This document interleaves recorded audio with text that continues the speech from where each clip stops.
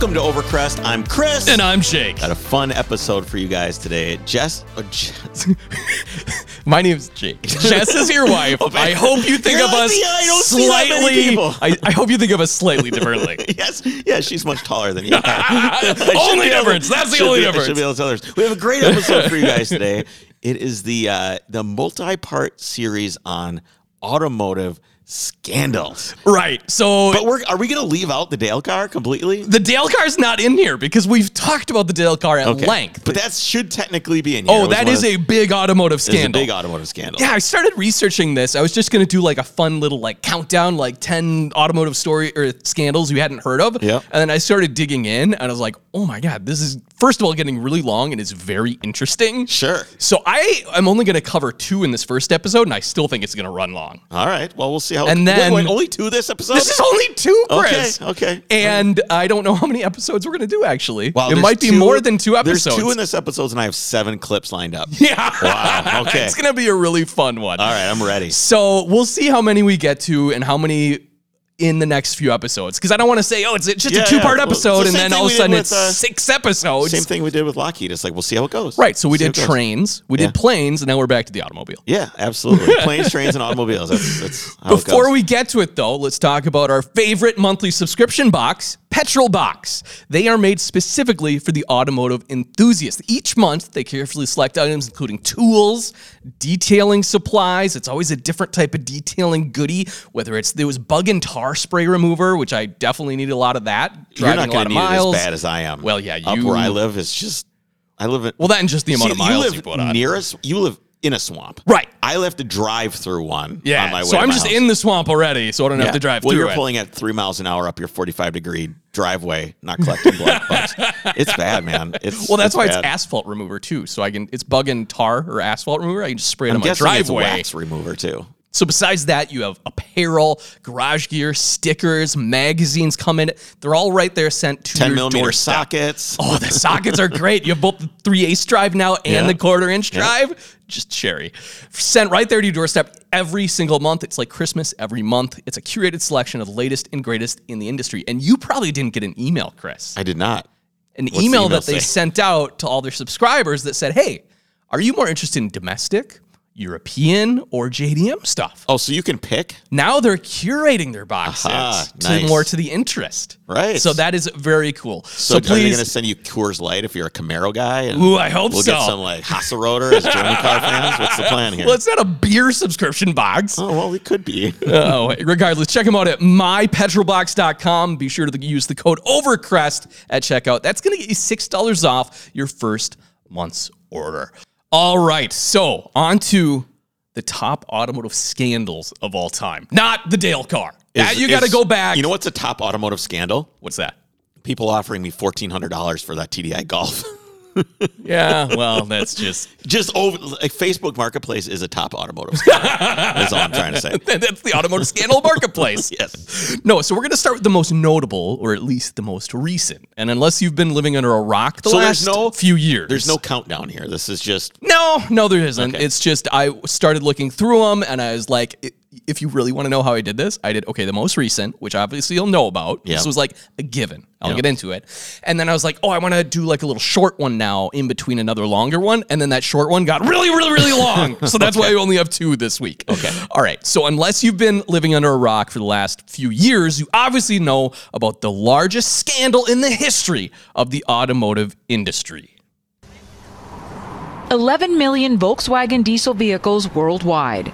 That's how many the car company admitted to illegally adding a software cheat to make the engines appear more environmentally friendly. The discrepancy was discovered in 2013 by a team of independent researchers testing emissions of diesel cars. Investigative pressure grew, and ultimately VW's deception came crashing down. It had defrauded regulators and consumers, with cars emitting more poisonous nitrogen oxides than legally permitted. Upon the announcement of a $14.7 billion settlement in 2016, the Deputy Attorney General called it one of the most flagrant violations of our country's consumer and environmental laws. Flagrant, Chris. Flagrant. So flagrant that people are still being arrested. So, yes, I have a quick rundown of the timeline because there was a lot that happened. So in 2014, where they put like actual people? and like were gassing them with the God, exhaust? no. Do you remember that? Yes. They had like a beetle or something, and they were doing testing on like homeless people or whatever it was, or people that volunteered. First they did it with monkeys, and then like PETA was like, "This is terrible," So and so they they're just- like, "Okay, we'll well, just do it people volunteers, come on forward." Yeah, they'd put people in a room with running Volkswagens. And just see how terrible it was for these people, which is the most asinine thing. What could go wrong? You know, you hear about the studies back in like the 40s where they're like, well, we could never reproduce these studies today because they're just so terrible for, you know, human rights. They did stuff. They tested on people with the Air Force and the Army and the CIA and the FBI tested drugs on unsuspecting people to see what would happen to them. Yeah, like LSD. That's where it came from. I know. It's crazy. But you think about all the things you're like, oh, they can never get away with that today. And then they lock people in rooms with Volkswagens. It never changed. Everybody puts way too much trust in big entities. They'll do the right thing, whether it's government, whether it's Volkswagen, whatever. Stop trusting people. God. This has been the, what would you call yourself? A conspiracy theorist? Yeah, conspiracy theory corner. It happened. All right, so in 2014, scientists at West Hold on a second. What? If I had told you 10 years ago, hey, you know, I think Volkswagen's testing on people. I think they're testing on people. You'd be like, dude, come on. No possible way they'd be doing that. They're not doing anything illegal. Well, it's the Volkswagen. founders It's of the people's company car. definitely were. Yeah, well, there is a little bit of a history there with anyway, moving All on. right, so scientists at West Virginia University discovered an inconsistency while testing several of Volkswagen's diesel engines. And I believe if you look into that study, they were just testing diesel engines of all type. Yeah, they were doing just it. like, oh, you know, our diesel's actually better, blah, blah, blah. And they go, wait a minute. The software used in the vehicles, they come to figure out, was able to detect when a car was being tested for exhaust emissions and would then use a different programming to run cleaner. You know how they did that? I don't actually. So they did it. They were Is it testing wheel on- speed sensors? They were doing it on the dyno. Right. And guess what? When you have a front wheel drive car, They and you're just testing it know on that the dyno, rear- If the front wheels are going, the rear wheels aren't, they would put it in test mode. I didn't realize it was Yeah, that that's how simple. they did I didn't it. know if they That's used GPS Nope, or... that's how it was defeated, is just the rear wheels aren't turning. So I wonder if these scientists had like a four-wheel dyno and all of a sudden they're like, wait a minute, these numbers are off the chart. Yeah, I'm not sure there. Regardless, in normal real-world driving, the vehicles would revert to a different engine programming, which would allow it to produce pollutants that were over 40 times greater than the legal limit. And what kind of pollutants are we talking about here? It's a lot of nitrogen NOx, oxide? Yeah. yep, a lot of the bad stuff. And without restricting exhaust emissions, of course, the vehicle would be able to achieve better fuel economy, range, torque, all the things you want. All the things people want. The engineers had apparently intended to cheat the system to obtain the unhampered performance of a diesel while pulling one over on the EPA. Now, when this allegation was initially brought up to Volkswagen officials, they denied it. Peter, did you take the money from the family jar? Who, me? Yes, me. Couldn't be. Then who? Yeah, I did it. Of course, the last part. They're basically like, no, we would never. Yeah, we're a big responsible big company. How could we? And actually, at the time when you heard it, you kind of thought like, no, a company what worth I'm of saying. billions would never. They would could never do never. it. There's way too much at risk, right? Yes. Yeah. Well, that's not the case. So in 2015, the EPA officially announces that Volkswagen had been duping the U.S. Volkswagen admits to the issue, and knowing the investigation will obviously continue further, states, actually, guys, the defeat was not just present on U.S. vehicles, but was equipped on over 11 million vehicles sold worldwide. A full stop of vehicle sales is first ordered.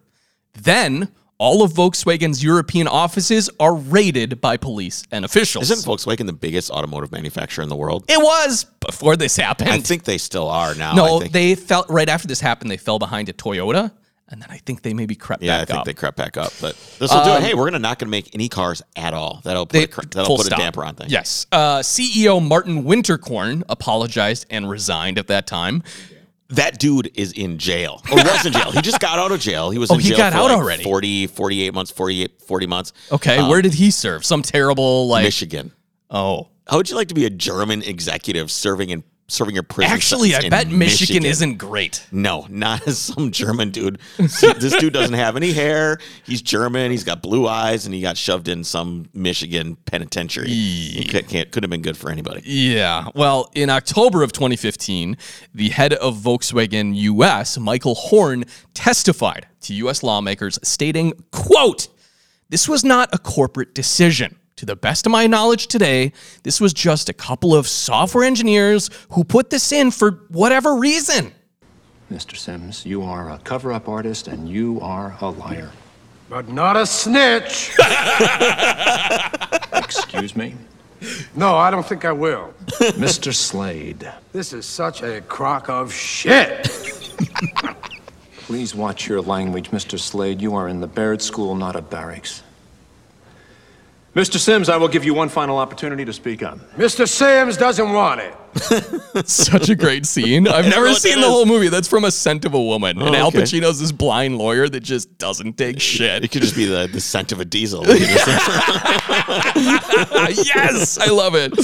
So shortly after Mr. Horn So there's no way that these engineers acted like just this did on it their by own. themselves, like, hey, Hans, come over. Look So what I did. I'm curious. Did the engineers go to jail? Did they? As far as I could tell, no engineers went to jail. It was 8 executives that were indicted. Yeah, I don't think the engineers would because they're usually acting on behalf of the instructions and jobs that they're given. That's a whole another weird parallel to Nazis that we could make. Yeah, I suppose that's probably true. Following instructions. But anyways, that guy, Mr. Horn, yeah, he resigned because he was lying. Yep. 2016 sees Volkswagen offer a buyback program of all affected vehicles. The final settlement, not sediment, that's what's in a river. The final settlement included the company paying out $10 billion to affected owners. Sediment is also what's in all the cars that sat around for like 3 years. Well, yeah, that and what the Sitting in exhaust parking is lots. putting out. I bought one of those cars. Let Let me wait to get to that. Okay, go ahead. Because I have a comment on that. All right. So the settlement included $10 billion paid out to affected owners, and that came to basically every owner was given a $500 check. Just here's a check. Here's $500. Do you feel better now? Plus, they bought back the car at full price after 2 years. So basically, you were paid to drive the car for 2 years for $500. The reason being, the media made it sound like every U.S. citizen that bought one of these was an unwitting accomplice in murdering the environment. I saw all kinds of people that were just like, "Oh no, I'm such an evil person. What am I gonna do? Oh, well, here's $500. My car's murdering people. Oh, $500. Okay, I'll keep it." Basically, but 40 times the legal limit. Like that is a lot more than is a people thought they were doing. Yep. In addition to the $10 billion to affected owners, $2.7 billion was allocated for environmental cleanup and $2 billion to promote zero emission vehicles, which is basically what their whole program is now. Yeah, $60-70 billion, whatever they're spending. on that. Yep, along with criminal charges being filed against the 8 executives. How do you do environmental that I cleanup? mentioned? How do you do environmental cleanup of the air? Are they That's what I don't get. I think they like some just sort kind of of- earmarked it and said, okay, you know what? This is for the US EPA to do like oil spill cleanup and It's just so they stop people from dishwash. cutting down trees in their yard. And like if you have a pond in your backyard, Yeah. you can't do anything with it because it might be navigable waters. It's that kind of thing. Isn't it? Exactly. Yeah, I got yes. it. I got it. I know where that story came from. Well, where did it come from? I don't remember. Tell me. Go. Let's see it. Let's have it. No, I'm not telling that one on air. No? No. No, we'll save that for another The time. navigable water one? Yeah, what? Yeah, that's where that story came from. I told you a story. Oh, I don't remember. I'll tell you a story Oh, later. everybody's so angry with you right now. Fine. Okay. Tell the story. I So- don't remember, so tell it. A guy, I did tell you this before, a guy I know bought some property adjoining his land that he was going to build a garage on. Okay, some nowhere place. Yes, and it was actually kind of a marshy area that he bought from a farmer, not a swamper. That's not a thing. It was a swamp he bought from a farmer Might be in adjoining Florida. his I bet property. swamper's a thing in Florida. Well, that's just the big trucks they put on big swampers. Yes. But regardless, this was just like a low-level area the farmer couldn't use, Yep. so they got it really cheap, and so they wanted to get a building permit to put this building up. And the Like an DNR, outbuilding, like a pole barn type yeah, thing. pole barn. So the DNR had to come out, and this woman came out, very stereotypical tree hugger, I'll call her, And they're expecting her to just say, yeah, this is fine. You can bring in some fill. She's walking around with her waiters and looking at all the different plants. Look at this beautiful foliage and everything else. And oh my goodness, this is such beautiful wetland habitat. You know what, guys? I'm sorry. This is only one of 750 million acres like it. We must be saved. And so these people I know bought this property, and now the DNR said, you know what? To make sure that you can't do anything with it, we're designating it navigatable waters. Now, granted, it's like, yeah, it's kind of mushy, but you just bring in fill. Was it previously like parkland or something? No, previously it was a farmer's land, and now this other private property bought it, but they're saying, well, we're going to call it navigatable wetland so that you can't build anything on it. Yep, now it's protected. So this guy I know said, fine, screw you. He bought 2 big industrial pontoons, laid them down, built a structure on top of it, and then built a giant shed on top of that. And the DNR can't say shit because guess what? That's a boat. It's a boat. And you can have a boat on navigatable waters by definition. That's pretty sweet. That's pretty good. I don't know how we got to that story. But anyways. Moving on. What else have we got? So with the whole Dieselgate thing, here's what I questioned. Was this actually better for the environment? Because there are thousands and at one time perhaps millions of these virtually brand new cars that were taken off the road and were literally just sitting in massive parking lots. And I've always said, Chris, the most environmentally friendly car you can have is the one you already own. It's not. Think of all the resources and energy that went into manufacturing these vehicles. That's not what it was all about. The factories are powered by probably coal power plants or anything else that produces pollutants, and all the materials they have to make and all the byproducts of all that. What happened to all them? It wasn't the point. They could not have all been fixed. Right? That's not the point. I know, but let me finish. So there was a retrofit where they made them now correct or not polluting. Were all of them then? Because I know not many of them that got sold again, or did many of them get crushed, put into landfills, only have more resources and energy spent on replacing them with different vehicles for people to buy? It was all about making an example out of someone who broke the hallowed rule. That's pretty much what it comes down to. You know what? That's what it is. I mean, they just wanted to spank somebody. They wanted to put them over their knee and go. Do you know what the moral of the story is? Just put pontoons on it. Just put pontoons on it. Yeah.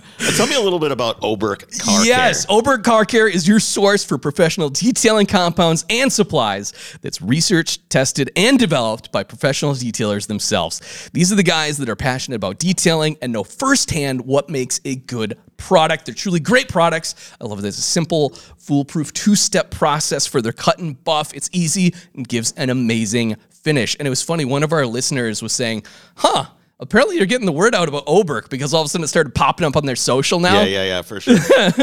Right now, they're actually offering a whopping 20% off your next order when you use the code OVERCREST. The discount code is good not only at OberkCarCare.com, but also on DetailedImage.com and CarSuppliesWarehouse.com. Go check them out today. It's almost warm enough that I can turn the faucet on outside my house. Clean the car and do some buffing. Wash the car. Yeah, it's I need to do that as well. We're almost there. All right, this next story of automotive fraud is one you probably haven't heard of, and I'm willing to bet you haven't even heard of the company. All right. Besides the story of fraud, there is an interesting parallel here that I'll circle back to and see if you want to pick up on. Is that a pun right there? Pick up on it? Or no? I'm already looking for the answer. Is it we're going to pick up on something about a truck? I didn't mean that. I thought you were already giving me clues. No, just wait. All right, so during World War II, Detroit's big 3 automakers and really all industries in the country had shifted all production towards wartime efforts. As such, America hadn't really seen a new car since 1941. And because of this, Americans were jonesing for new cars. Who's jonesing? Is that a guy?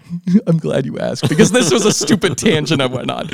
So do you know where the term jonesing comes from? No, there's probably some guy named Jones who is just like super excited all the time. Maybe like a little bit of a shorter guy, wore sandals. Are you just talking about me? Are you? Because you're always jonesing for something. No, so jonesing means you're like in a state of withdrawal or need a fix. And the term originally that's you. references drugs, but it has come to gently mean any strong craving. So the phrase jonesing is believed to originally derive from the Grateful Dead song Casey Jones.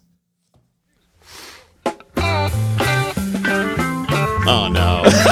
Not a deadhead? No, this is not my. Just keys. wait for the last verse. Casey Jones, you better watch your speed. Trouble ahead. That's fine.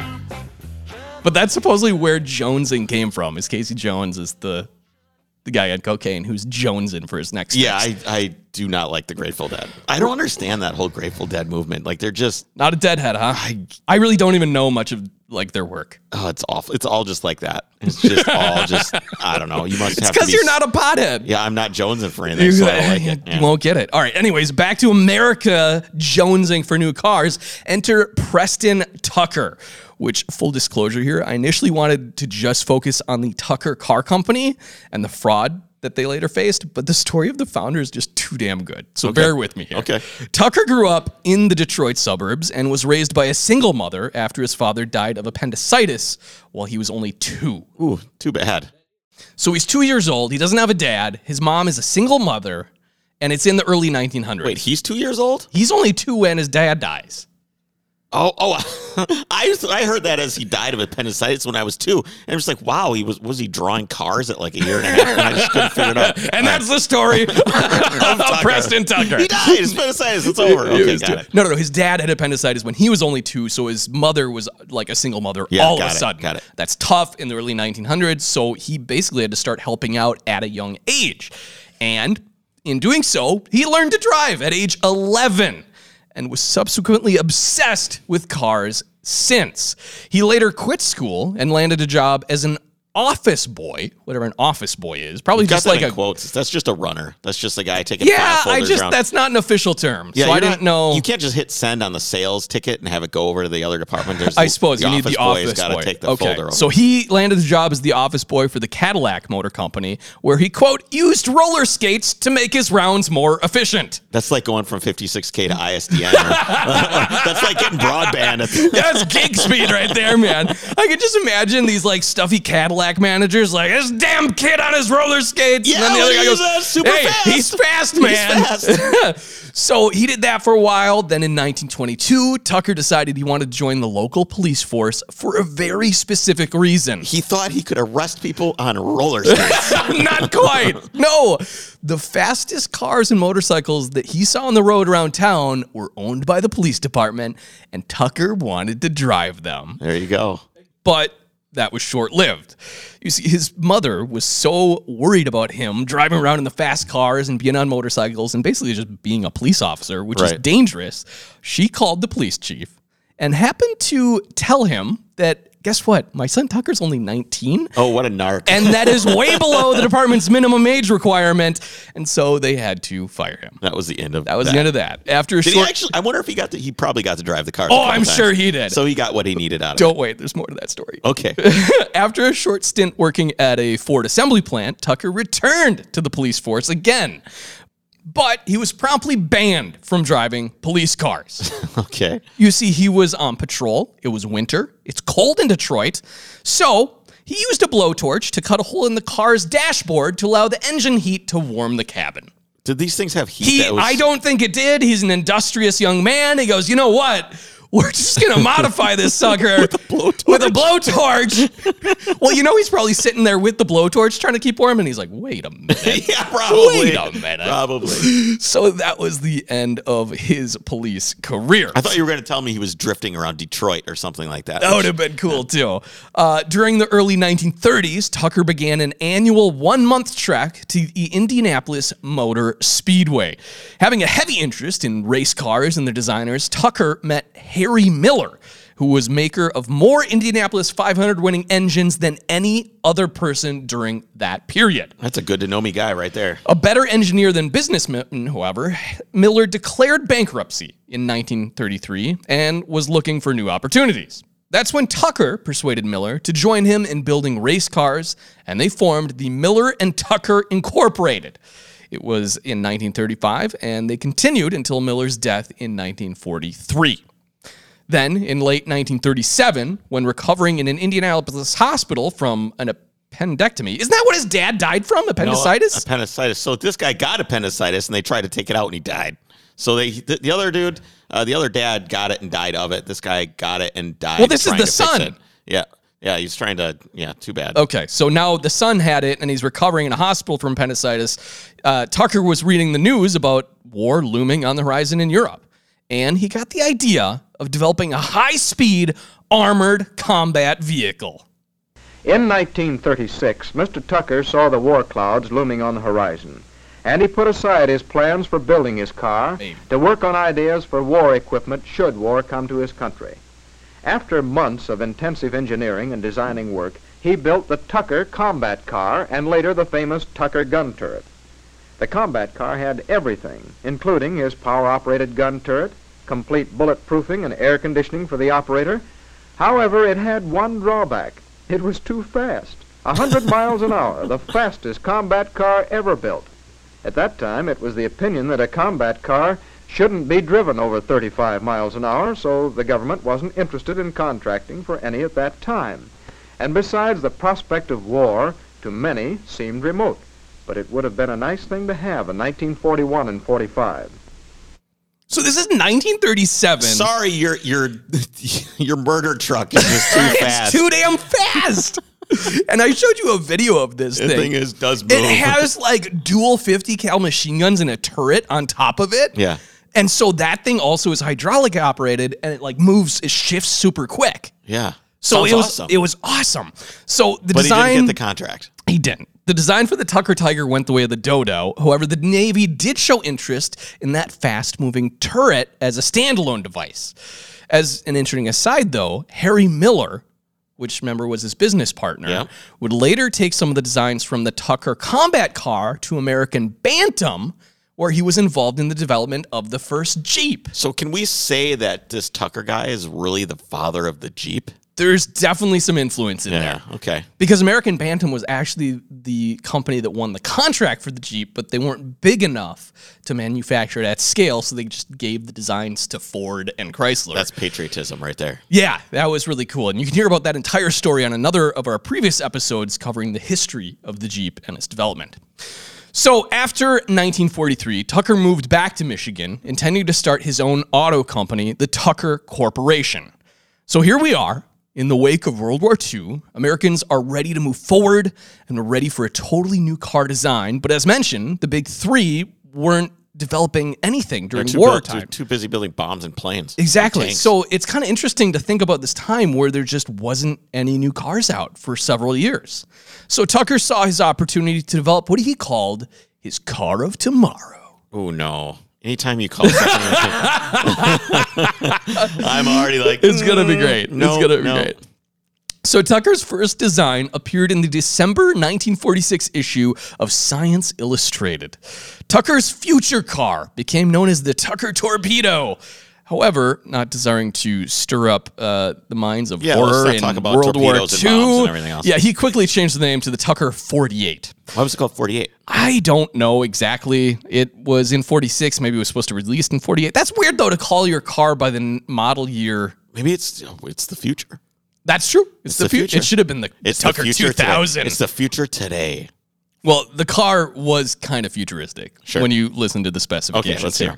So it called for a rear engine configuration. All right, I'm in. Let's go. Using a low RPM, 589 cubic inch displacement engine with hydraulically actuated valves in lieu of a traditional camshaft, and featured fuel injection instead of carburetors. And this is back in 1946. Hold on. So what do you mean it had hydraulically actuated valves instead of a camshaft? I don't know. That's as far as they went with it. You couldn't find out in test because I'm like super interested. Is this a Koenigsegg? Like what? Yes, are we, like, exactly. It's a Koenigsegg, although that is pneumatic. Yeah, not but you know what I'm hydraulic. saying. Like, I think that what controlled this system. That was the plan. Wow, incredible. That's not even like the craziest parts. Okay. The drivetrain consisted of direct drive torque converters on each rear wheel instead of a transmission. Those Explain would feature. I don't know that either, Chris.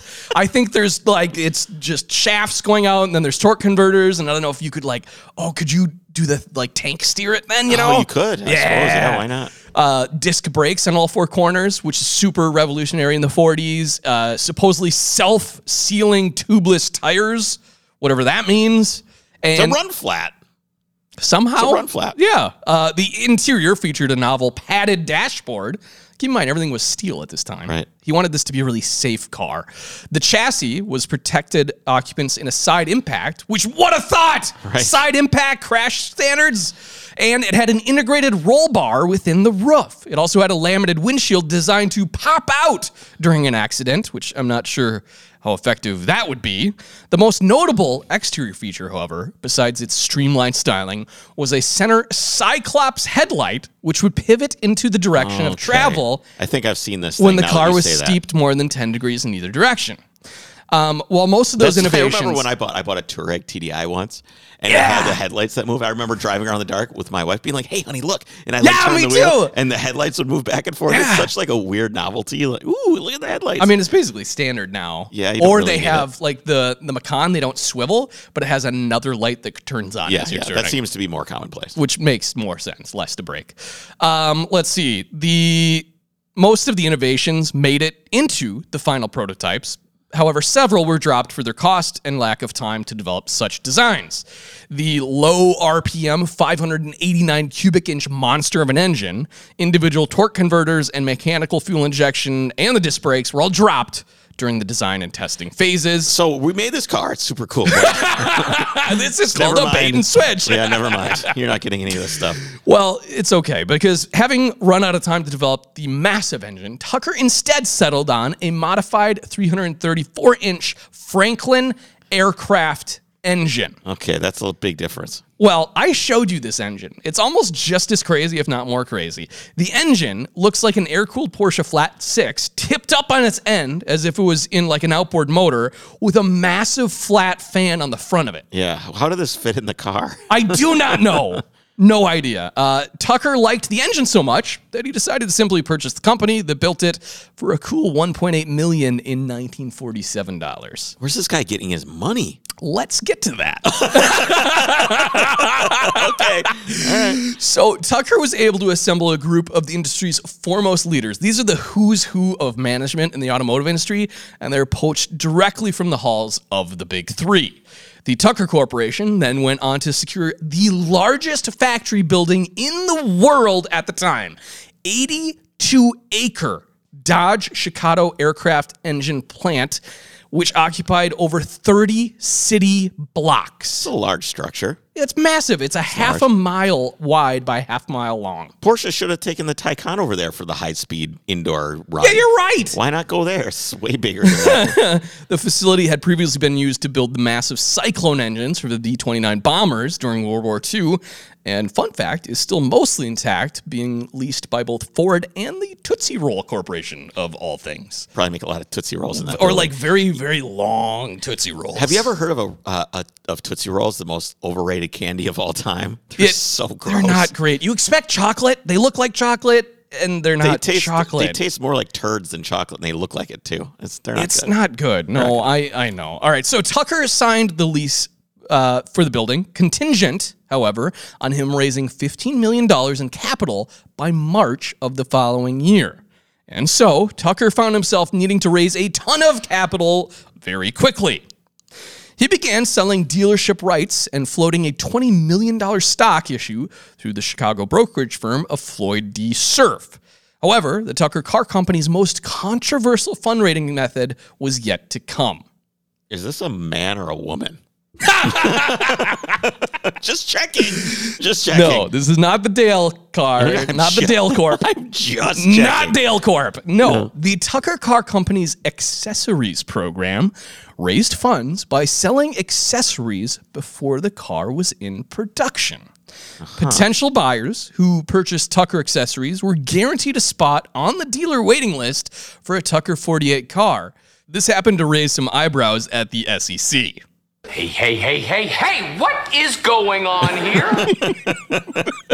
So, feeling the pressure from the SEC, Harry Tolman Jr., who was the chairman of the Tucker Board of Directors, resigned and wrote the following letter to the SEC on September 26, 1947, in an effort to distance himself from the investigation. Hey, what is going on here? No, he didn't say that. No, I thought that was the SEC. He didn't say that. No, quote, I have resigned because of the manner in which Preston Tucker is using the funds obtained for the public through sale of stock. He went on to describe Tucker as a, quote, tall, dark, delightful, but inexperienced boy.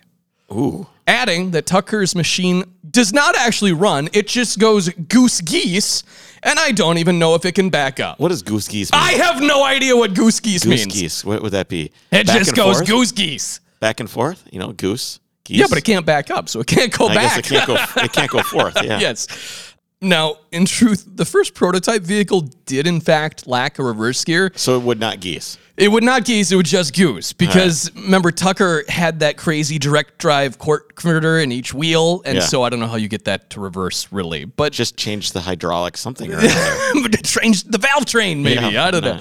But this was obviously corrected when the final all this drive stuff has to be hydraulic of some sort because this dude was all over the hydraulic miniguns. There's the hydraulic minigun in the military the 100 vehicle. mile an hour Jeep thing. The super Jeep with the hydraulic guns. I mean, I bet some of the stuff was hydraulic. This guy liked hydraulics. I'm sure he did. Yeah, that was like the future in the 1940s. Yeah, hydraulics. So the whole reverse issue was obviously corrected in the final Driveline edition, but the public damage was done and a negative media frenzy resulted. Tucker responded by publishing a full-page advertisement in many national newspapers with, quote, an open letter to the automobile industry, wherein he subtly hinted that his efforts to build the cars were being stymied from not only politics, but also SEC conspiracies. Yeah, they're after me. They're after me. Yeah, These it's ideas the are big three. These ideas are too good. Yeah. This is the same thing that happened with Tesla. It's the same thing that happened with that, like the original electric car. I don't even remember what the thing was called. What was it called? The Ford electric car thing. Oh, the EV1? The EV1, the same thing that happened with the EV1. We can't even have fusion and perpetual energy machines because the government is in the SEC. They're after me. Exactly. Wear your tin hats now. Yes. Nonetheless, dealership owners began filing lawsuits to receive their money, and Tucker's stock value plummeted. In 1949, Tucker was forced to surrender accessories. Like it's just like an ashtray would show up in the mail.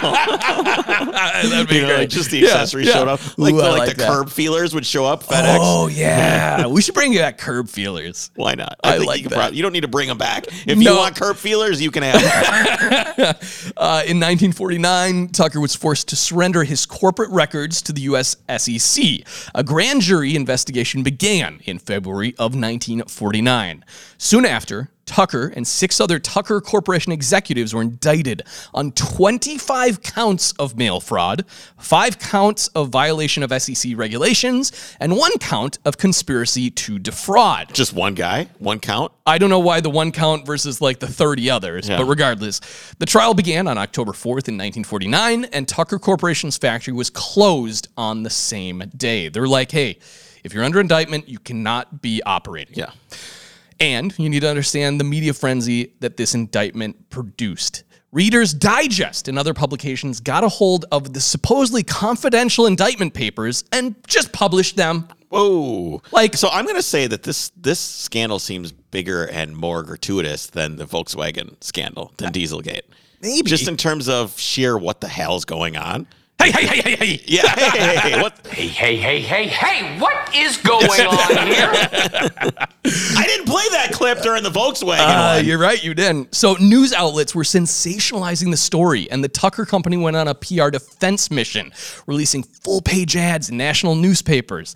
And at that point, only 37 Tucker 48s had been built. Interestingly, a group of 300 loyal employees returned to the factory, some without pay even, and finished assembling another 13 cars for a total production of 50 cars plus the prototype. So there were a lot of people who were like, look, yes, he's getting funding from some weird places, but he's honest and he wants to make the car. At trial, the government contended that Tucker never did intend to produce a car in the first place. He did produce some of them, though. Exactly, but at the time, they're thinking, you know what? He's just trying to get money and pocket it. As the trial proceeded, the government and SEC brought several witnesses, most former employees, to highlight the rudimentary methods used by Tucker to develop a car. The early suspensions were installed 3 times before they worked. And early parts were even taken from junkyards to build the prototype, Chris. So what? Who cares? Answering back in Tucker's defense, designer Alex Tremulous testified that it's common industry practice to use old car parts for a prototype build, and pointed out that he had done the same damn thing when he was involved with developing the 1942 Oldsmobile under General Motors. This seems like common practice. All of this but seems all these fine. guys that are trying to indict him and say, you're doing something shady, are like, well, look at this. He's gluing things together with wood and using old parts, and there's a lawnmower engine under, for God's sake. There's no geese. Where's the It's only geese? goosing. Show me the geese.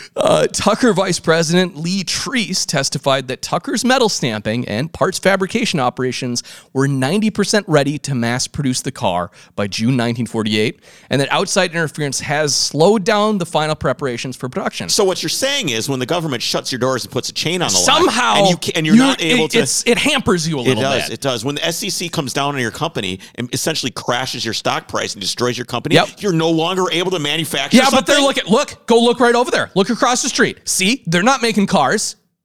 Speaking of being speaking of torpedoes, that's what the SEC appears. So far, from what I'm hearing, the SEC torpedoed the torpedo. They did indeed. This back and forth between the prosecution and the defense continued until November 8th, 1949, when the judge demanded the SEC prosecutors, quote, get down to the meat of the case and start proving the conspiracy charge. Even the judge is like, what is going on? Where is it? Where is it? Yes. Show me the money. The government star... Where's the beef? It's what's for dinner, Chris. The government star witness, Daniel J. Elzens, a former Tucker dealership owner and distributor from St. Paul, Minnesota, testified that he had lost $28,000 in his investment in the Tucker Corporation. Was that before or after the SEC torpedoed the goose? Yeah, exactly. Probably invested $28,000 to get a dealership going, and then, well, where's the cars? Yeah. I don't know. Ask the SEC. They're the one that shut down the corporation. You know what's kind of like an interesting parallel is you have there was this bar in California that was said, obviously coronavirus, you can't open your doors. Right. So they went over there and they put a chain on the door. Yeah. Okay. So then. The guy comes over, cuts the chain off the door, lets people in anyway. They come over and they basically put like a plywood over it or whatever. Okay, so they barricade the door. Barricade the door. So that he takes the barricade off the door, removes the door, and puts saloon doors. There you go. On his Not going to lock those. That's what he should have done. He should have just put saloon doors on the factory. Clearly, that's yeah. So here's this dealer from St. Paul who's pissed off because he lost all this money, and this is the SEC star witness, mind you. Right. Look at this guy. He got swindled. However, on cross-examination, the defense used this witness to their advantage when Ellens testified that he still drove his Tucker 48 given to him by Tucker, and that the car had 35,000 miles on it and still cruised smoothly at 90 miles an hour. In Mexico. Right, yeah. He's like, I don't know why he's saying that during a grand jury, but regardless, it's like, okay, so here we're on trial for a guy who supposedly isn't intending on making cars. And this guy's and you got swindled 35,000 but you've already driven this car that isn't supposed to exist. So regardless, whoa, this is the guy that lost $28,000. Yes, yes, yes. They're like, okay, but hold on, you have the car, and like it's all in good faith. I'm just imagining all they're trying to prove is this in good faith that they're trying to make cars. I'm imagining some smoke-filled courtroom, and this Daniel J. Ellens from St. Paul, Minnesota is up there, and like he's like pulling out his collar, like the classic pull your collar with the finger. Yeah, he's like sweating. There's beads on his forehead. I drove the thing 35,000 miles. Yeah, exactly. So regardless of all these controversial funding methods, Tucker was wholeheartedly intending on mass producing cars. It certainly sounds that way. Yes, the tide turned in Tucker's favor when the government called its final witness, SEC accountant Joseph Turnbull, who testified that Tucker had taken in over $28 million and kept most of it for himself. However, upon cross-examination, the accountant could not produce any solid evidence of this claim. They're like, okay, well, show us the books. Well, I didn't see it in the books, but that's what's going on. After this final witness, Tucker's defense attorneys surprised everyone by refusing to call any witnesses to the stand. That's actually something that's been done many times. Well, listen to this. I love this explanation. Defense attorney Daniel Glasser told the court, quote, "It is impossible to present a defense when there has been no offense." Basically, you guys sunk your own ship. Yeah. What do you expect us to defend? There's nothing to defend. What followed was the best closing argument I've ever heard in a court case. Listen to this. In his closing arguments, Kirby became tearful and stated that Tucker, quote, either intended to cheat, and that's all they intended to do, or they tried in good faith to produce a car. The two are irreconcilable.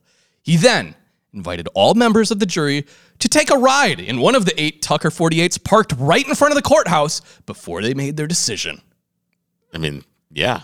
Either did he intend on making cars or didn't he? And by the way, why don't you take a ride in one of them before you decide? And they're probably great. They're probably fine. I mean, who knows what I've never obviously driven one, but they're probably fine. Yeah, exactly. On January 22nd, 1950, the jury returned a verdict of not guilty on all counts for all accused. And of course, what you can turn around and do is you can sue the government.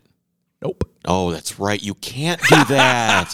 Oh, well, you won your court I'm case. sure it's okay. It doesn't matter. I'm that sure your it's life okay. is over. And No, it's fine. All they you. have to do is take the lock off the door and all's back to normal. Yeah, it's right? no problem. Yeah. Nope. Tucker had won the trial, but the Tucker Corporation was no more. They ruined his life. With such negative publicity and public opinion of the car, orders dried up. It doesn't matter. People weren't going to order this car now. Why bother? It's just... The company also faced numerous lawsuits from dealerships that were angry with the production delays that were caused by the SEC shutdown. Today, there are 47 surviving examples of the Tucker 48. They occasionally come up for high-profile auction and generally fetch multi-million-dollar bids. Now, Chris, what I found fascinating about this story is the fact that at its core, the government was so concerned that the Tucker Car Company was defrauding consumers by taking deposits on a future product that it stepped in and frankly overstepped. Yet, there is a current car company that has been taking deposits of $50,000 to $250,000 per person and has been sitting on those deposits since 2017. Well, we are still no closer to seeing said production vehicle or even a development version of this vehicle, with expected timelines continuing to be pushed out year after year. What's more, the technology promised on this vehicle are far more outlandish than anything Tucker was touting about his. For example, it's going to have an option to have rocket thrusters. Rocket thruster? Yes, from SpaceX. All right. Yeah. How does that work? See, I don't know when you're kidding and when you're not. Now. No, in this case, I am serious. You're going to have rocket thrusters? Yes. And what will provide the thrust? There's no fuel in the car. No, we're going to use ultra-high pressure compressed air. Oh, I see. Okay. So cool gas thruster. Okay. All right. The main thruster will be like behind the license plate. Right. So for acceleration, it drops the license plate, and that behind license plate is a rocket thruster. Mm-hmm. You know what the difference is, though? Tell me. The difference is the government wants Tesla to succeed. You think so? Are you serious? American company. So was Tucker. Yeah, but climate change is like a cult movement at this point. It is off the rails with its momentum. There's nothing you can do. They don't want Elon Musk and Tesla, basically the god of the climate change movement in the automotive industry, to see anything negative happen to him. They're not going to go after this guy. What they'll go after him for is manipulating stock prices, though. Yes. That is something that they are very happy to go after him for. But this type of stuff, no way. Not going to happen. Who knows? Regardless, those are the first 2 stories of scandal in the automotive industry, with many more to come in part 2. I mean, yeah, it doesn't surprise me that, you play that clip at the end of Elon saying there's going to be rocket thrusters. It's the fact that he has been allowed to take deposits, and the fact that so much money, nobody's freaking out about it. Right? The SEC and everybody else. Where is the SEC on this? They're not going to step in until people file claims or they file complaints. It's not their job. They're going to wait. Back in 1946, I don't know if they got complaints, but yeah. Well, I'm assuming they do. I think that's probably what it's going to take, is when people are like, okay, here's the thing. Can you get your money back? You probably That's can. what it is. If you can get your money back, what's the big deal? Can. I think you can call up Tesla and be like, yeah, I don't need the rocket car anymore. I'm just going to have to go ahead and have my money back. Which I'm sure you can. I want to remind everybody to subscribe to the podcast. Leave us a 5-star review. If you already left us a review, leave us a new review. That would be great. Update. Yeah, update They're your review. not terrible. They're even more awesome than I ever imagined when Pretty I rewrote good. They're pretty good. Pretty good. They're pretty good. Way more than pretty good. Way more pretty good. Anyway, we will see you guys on Friday. On Friday. That's with right. Another news episode, and then we're going to continue this on next Monday. We look forward to doing it with you. Take care.